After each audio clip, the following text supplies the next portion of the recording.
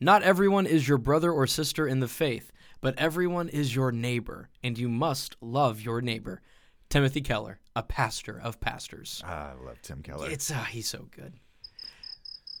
So today we're going to talk about a not controversial topic, a topic that won't have polarizing views. It's all going to be smooth sailing from here. A topic that should not have polarizing views, but it does. Yeah. And the truth is that 800 plus refugees from Afghanistan are coming in the process of coming to Tulsa and maybe coming to a city near you. And so that's created lots of conversation, not all of it helpful.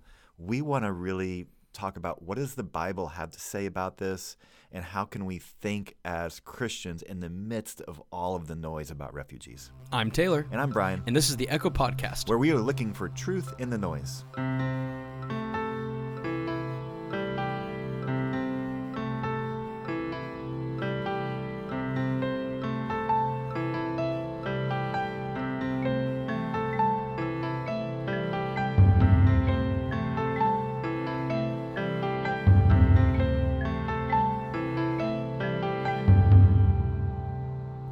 Hey, Brian, how you doing? I'm great. How are you, Taylor? Not too bad. Have you seen Dune yet? No, but I'm ready to go see it. I want to see it. My son and I want to go watch it. It's good. It's really good. Oh, okay. It's really, really, really good. It's about these white people who come into this desert planet and take control over everything. Great. It's perfect. It's like, is that the trailer? Something like that. Okay. Actually, for those of you who have seen the movie, clearly that's not all that's about. It's what people are saying it's about. Right. It's about this white messiah thing. But if you've read the book and you've seen the film, that's not even close to what it is. Yeah. So hey, we're going to talk about the inverse of that. We're going to talk about but a hot topic. We've talked about the rise and fall of Mars Hill and charisma and leadership and character. We've talked about Adele and the purpose of happiness and how we're made to know God as our source of joy and our source of happiness. So now we're going to get political. We're going to talk about refugees coming to Tulsa. We are. Over 800 refugees from Afghanistan will be coming to Tulsa. They actually don't fit the definition of refugee. There's another word for them because things there were crazy, and so they didn't walk through all of the normal processes. But they are coming. They're being sponsored, and by Catholic Charities is bringing them here. Just so you know, I've gotten to know the head of Catholic Charities, the executive director, Deacon Kevin Satoris, just a little bit, and I have high regard for him, and I'm very thankful that he's leading that effort. Because I see him as a man of integrity, and so I'm thankful that he's there. It's also given me an avenue to ask some questions and get to know a little bit more about who is coming for us. But you've got some questions to kind of throw our way, and then we want to really unpack some big biblical principles that should help guide us in this. Because the truth is that we've heard lots of things, including that we should not welcome these refugees, right? That we should not allow them to come. And this sentiment has been shared by both politicians and some preachers in our city. Yeah, and this hopefully will kind of provide more nuanced answers. In our culture today, it is so easy to politicize things that really shouldn't be political, and for politics to creep into our Christian faith and kind of take away the gospel and kind of, I don't know how to say this without sounding like I'm bashing things, make the gospel work for them. Yeah. As opposed for us spreading the gospel. You know what I mean? Yep. Yeah. And this is a practical question that people have been asking me weekly of like, what do you think about this? Yeah. So we hope this helps. So the big elephant in the room, do we even want to discuss the political practical questions that really shouldn't sway our hearts? Do we even want to have this conversation? And should Christians have this conversation? Well, we're going to get to the really big Christian ideals in a little bit that should be larger than what we're about ready to talk about. Right. But because there's these other lines that are often given for why we should not welcome refugees, I just feel like we need to just talk about them for a little bit. But regardless of our answer, it doesn't take away what we're going to get to later when we unpack the bigger biblical principles. So here we go. 5 questions that I think are on the tip of everyone's tongue and let's unpack them real fast. So, number one, are these refugees our responsibility? As Americans, I would say yes. Here's why. Every refugee coming to Tulsa, I can't say if this is true for everywhere in America. Every refugee coming to Tulsa from Afghanistan partnered, served, worked for the American government in some form or fashion. Every single one, or every head of household at least did. And then they're bringing their family. So these are people that because they gave loyalty to us, their lives were in danger to stay. And I think politically, if we're ever to be trusted ever again, then we would definitely want to say, yeah, if you serve us and put your life on the line for us, we take care of you. That just seems to be a smart political choice. But the larger answer is when, and we'll kind of touch on this for a little bit later, but when the teacher of the law came to Jesus and said, like, who's my neighbor? Right. That was the question of, like, is everybody my responsibility?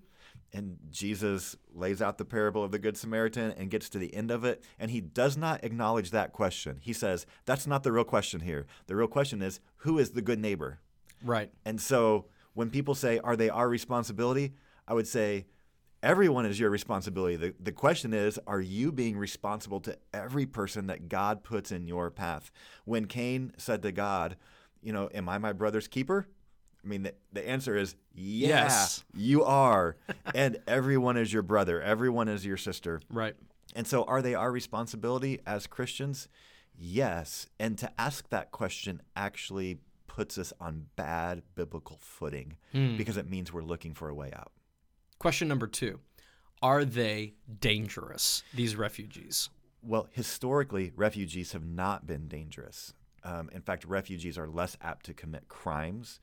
They're less apt to end up in prison. And you think about it, you come to a foreign land and you're trying to get used to things. What kind of behavior will you be on? It's kind of like when your kids go spend the night at somebody else's house and they're like, man, your kids are the greatest thing ever. And you're like, what? There really is part of that of you go someplace new and you're on your absolute best behavior because you want this thing to work for you. Right. And so historically, refugees have not been dangerous. Also, historically, refugees have always been accused of being dangerous, and that goes back to the founding of our nation.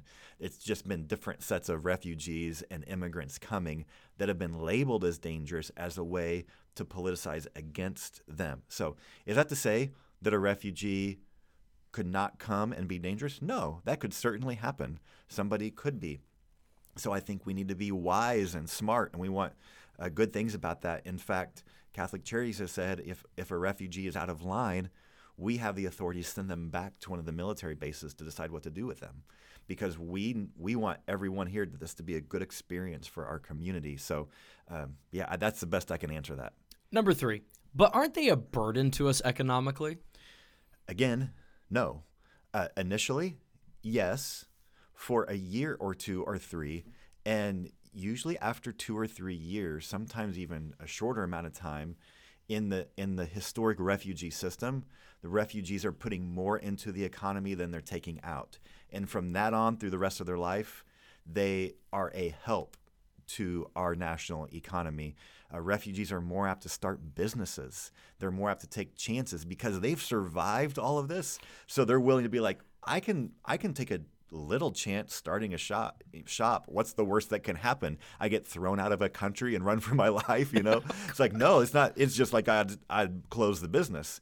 And so there's often this entrepreneurial spirit within refugees that come that is good. And right now, and I know this may be seasonal, what's the greatest thing our economy needs? Workers. What? And so at this moment in time, it could be especially valuable for our economy to welcome in workers. Now, there's lots of things about red tape of how can you remove the red tape to allow these people to work quickly. Right. And that's some government political stuff that we should be praying for and pressing our leaders to make way for them to have the right visas and paperwork so that they can work as soon as possible. Question 4. Won't they water down our culture?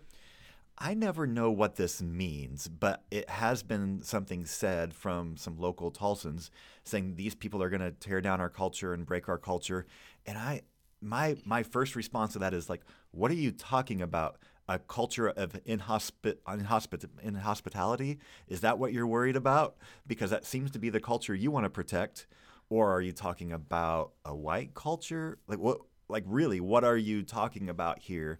I'd take offense to that question because America is supposed to be the culture for everybody, and for people who are coming here saying this is the greatest chance I've had, those are the people that we want to be part of this culture. Question 5. Haven't they been forced on us against our choices and wills? Here's how it's worked in Tulsa. Catholic Charities gave a number to the federal government of how many of the Afghans we would accept. And the federal government said, can you accept a few more? And they said, well, no, not right now. Let us be faithful to these 800 and some and see if we can manage that well. And if we do, then we might take on more. So these folks are not being forced upon us. The local charities are the ones that are green lighting Afghans coming. And that gives me great hope that this can work well because everybody's working together. And by the way, lots of faith groups are working together and lots of other groups in the city are working together. It's a huge endeavor right now to try to make this work and help these folks coming out of trauma and poverty and running for their lives, but hopefully to integrate into our society in a healthy way. Whew, you made it. There 5 we go. questions. Hey, we did it. We really do hope that those questions that you've probably heard, whether on the news or in conversation, these are the better answers that are available for us to accurately and actually look at the statistics, the information, the knowledge that is out there, rather than listening to the political rhetoric and jargon of whatever echo chamber you find yourself in. We really want you to honestly and earnestly consider the right information so that you can have a better informed opinion about the refugees coming to Tulsa. So now the Christian side. Yes. Right? So like you just addressed, oh my gosh, it's American history, statistics, who these individuals are. These are people who are coming. Yeah. But now the Christian side. How, as Christians, should we view and address this notion of refugees coming to Tulsa? Yeah, a few big things, because even if the refugees were, a burden on us economically and some of these other things, even if those things were true, hopefully our Christian ideals outweigh any of those things. And the first thing I just want to mention is, and just ask the question, are we being shaped by the Great Commission? In the Great Commission, Jesus said, go into all of the world, all of the ethnos, all of the people groups, and make disciples, all nations. And so if Jesus wants us to go into all of the people groups, then this is an opportunity for us to do that. And I've wondered if maybe not enough of us went to Afghanistan to share Christ, that God's next plan was just to send them to us. I think it's helpful to try to think about these things from a really big perspective of not just our little perspective here in Tulsa, but what is God doing in the world? Because what God cares about is for all people to know him. So if God cares about that, could this not be part of his plan? And I know I have dear missionary friends who spent years in Afghanistan, and they are so heartbroken that many of their people are in chaos and hiding or are scared, but they're so thankful for the opportunity the church in America will have, and they are pleading with us, please love these people. These are people that we were willing to give our lives for, and now they're going to come to your neighborhood, and you have the opportunity to love them, and maybe at one point they're going to do what 1 Peter 3:15 says. They're going to ask us for the reason that we have a hope, and we're going to be prepared to give an answer to share Christ with them. And so people that have a kingdom kind of missional mindset are really excited about this opportunity for people to come to know Christ. So what about the Great Commandment? You'd already mentioned the parable of the Good Samaritan and Cain's excuse for not following or for not taking care of his brother. So what can we do? I mean, there's 800 and some odd refugees who are coming. Some are already here. So how do we do the Great Commission to go tell and make, and then to love our neighbor as ourselves. How can we actually do that? Yeah, so there's lots of practical ways that we can love our neighbors. And right now, our church, in fact, we're getting ready to, by the time this releases, we will have had a public statement about it. But encouraging people to find ways. Right now, going to Catholic Charities is the best way if you're in Tulsa. Depending on your city, it may be another organization. I think there's 12 or 13 different organizations that are working with placement.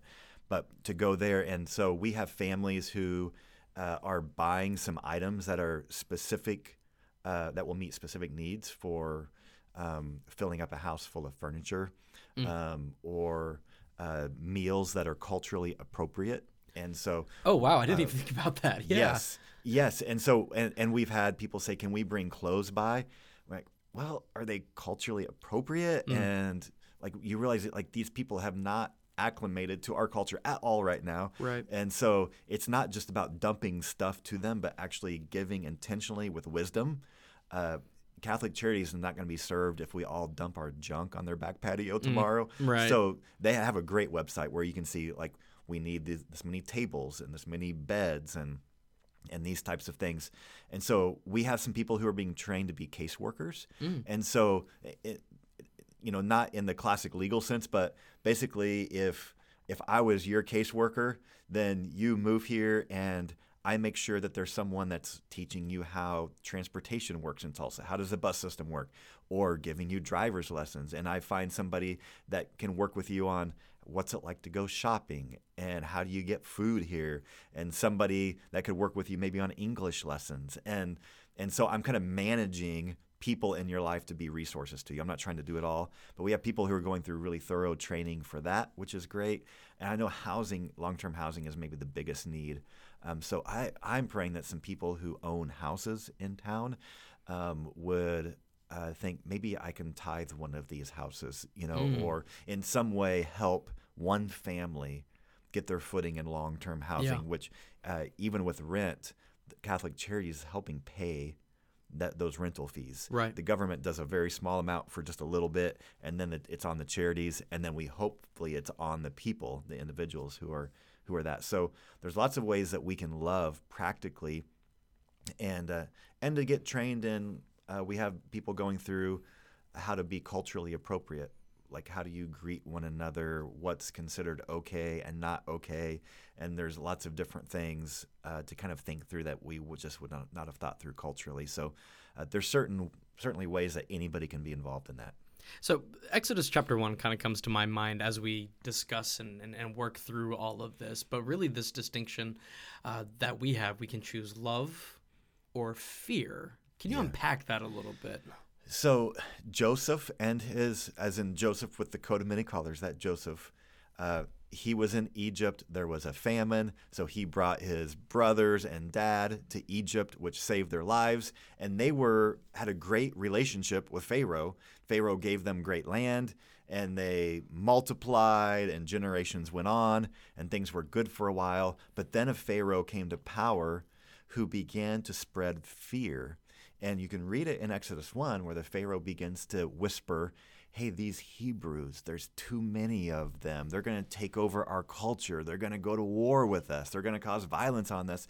We should not trust them. We should enslave them. And I think what we see there is if you want to brutalize people, start by spreading fear, even if it's not based in reality. The Hebrew people weren't going to have an uprising. They were thankful to live there, and they weren't planning some war against them. It was all lies that Pharaoh was spreading, but the lies were believed, and that led to brutality against the Hebrews. It led to enslavement. It led to the murder of children, awful things. And so when I hear people spreading fear about refugees, I immediately think, are you trying to do what Pharaoh did? I'm highly skeptical of what's going on there, especially if what's being said is completely unfounded and not true. I think that we can have cautions and wisdom about how to do this. That doesn't mean you're giving into fear. That means you're being smart. And so I want to make that distinction. But the fear-mongering that happens so often, and that's what, to my great chagrin, a couple of Tulsa pastors / politicians, Oh, yeah. there's some connection there, Yeah.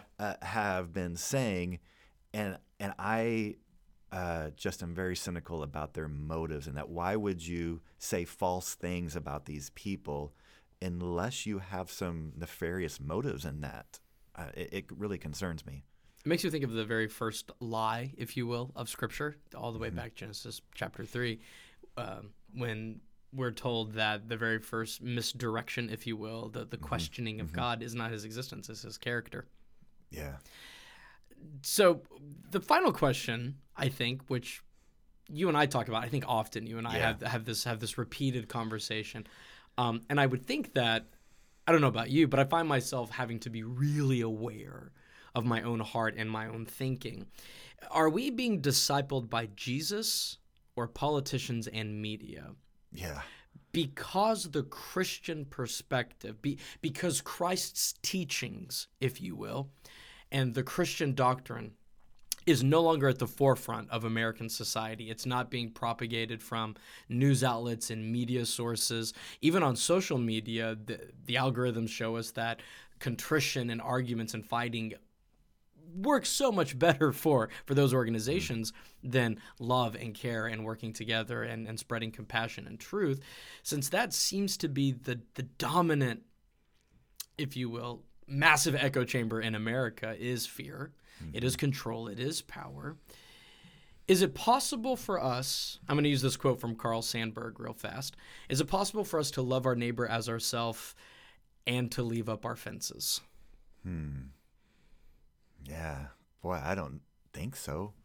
I mean, you think about how Jesus did not leave up his fences, figuratively speaking. You know, he made himself vulnerable to people. And I just think we look all through Scripture and we see this call to care for people who most need cared for. And Isaiah 1:17 says, "Learn to do right, seek justice, defend the oppressed, take up the cause of the fatherless, plead the case of the widow." A few pages later, calls out God's people who have the power to change corrupt systems that fed off the poor, the fatherless, and the mistreated. And then it talks about care for the foreigner time and time again throughout Scripture. Micah 6:8, "What does the Lord require of you? To act justly, to love mercy, to walk humbly with God." So there's the biblical command in Scripture, hey, leave some stuff in your farming fields for the foreigner walking through just to have. And take care of them. We see this over and over. We see Jesus live this way. And so when we hear about a foreigner coming next door to us, our instinct first action informed by Christ should be, oh, I get to love them. I get to care for them. Now, do I need to figure out maybe some wise ways and best ways? And sure, there's politics in all of that of trying to devise the best ways, and there's room for some disagreement about that. But there's not room in Scripture to say, I'm going to make up some lies about these people to make you afraid of them, or I'm going to reject them, or I'm not going to care for them, or to say, they're not my neighbor. And at that point, we're being discipled by someone other than Jesus. Yep. And it's someone who probably has something to gain from our loyalty. And so instead, I want us to be discipled by Christ above those other voices. And my encouragement, just get really practical. Yep. If you're listening to a voice that's saying immigrants are a huge burden to the economy and they've been wildly dangerous to us, we know factually, and we'll put this in the show notes, some good links, that is not true. And it is aimed to get you to be afraid, and it could be really dangerous. In fact, there was a man in Tulsa a couple of years ago killed by someone who continually ranted about hating immigrants. And it led to violence, and this man killed this person. So it's not just blowing smoke and saying, hey, this could be really bad. It really could be really bad. Yes. When we share these kinds of things. So if you're listening to those voices, stop. Like, cut them out of your media diet, because they are trying to disciple you in a way that is not honoring to Jesus. Yep. And so I just think we need to call that out when we see that instead. Like, how is Jesus discipling me? What does that do to my heart? So let's echo this back. As Christians, we are called to love our neighbors, and we don't get to choose who our neighbors are. So if you're listening to this and you're still going, I don't know if I agree with all of your answers and your statistics and the information, well, Brian, we have some sources that people can check out and look at to see and to determine whether or not we're telling the truth. What are those sources? Yeah, look up World Relief. They're a Christian organization that helps equip churches to care for immigrants, and they do great work. I've been friends with them for quite a while. Jenny Yang and Matthew Sorens wrote a book called Welcoming the Stranger that you and I have both read. Great book. And it just has a full factual data set, if you like that, but also a really great study of scriptures. And we want to put those two things together, and that'll lead you in some positive directions. And we'll put links to both of those things in the show notes. I'm Taylor. And I'm Brian. And this is the Echo Podcast, where we are looking for truth in the noise.